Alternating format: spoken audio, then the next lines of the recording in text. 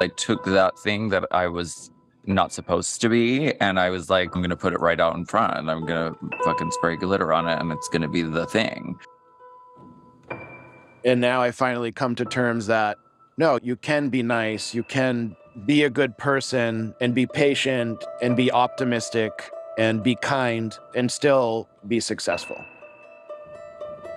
When I think of myself of being of service when I'm doing my art, I think it's also from this place of mirroring other people's experience.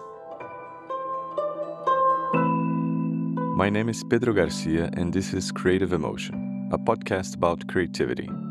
Not a creativity based on formulas, trends, or references, but one that comes from within, of the true expression of our emotions and our individuality. I believe that some questions can reveal our essence, especially those related to the most striking works of art that we have either created or consumed, and those related to the turning points in our journey of artistic evolution. So consider these conversations as an attempt to paint a portrait from these multiple perspectives that can hopefully help us catch a glimpse of our true selves and propel us forward in our artistic journey of self-discovery.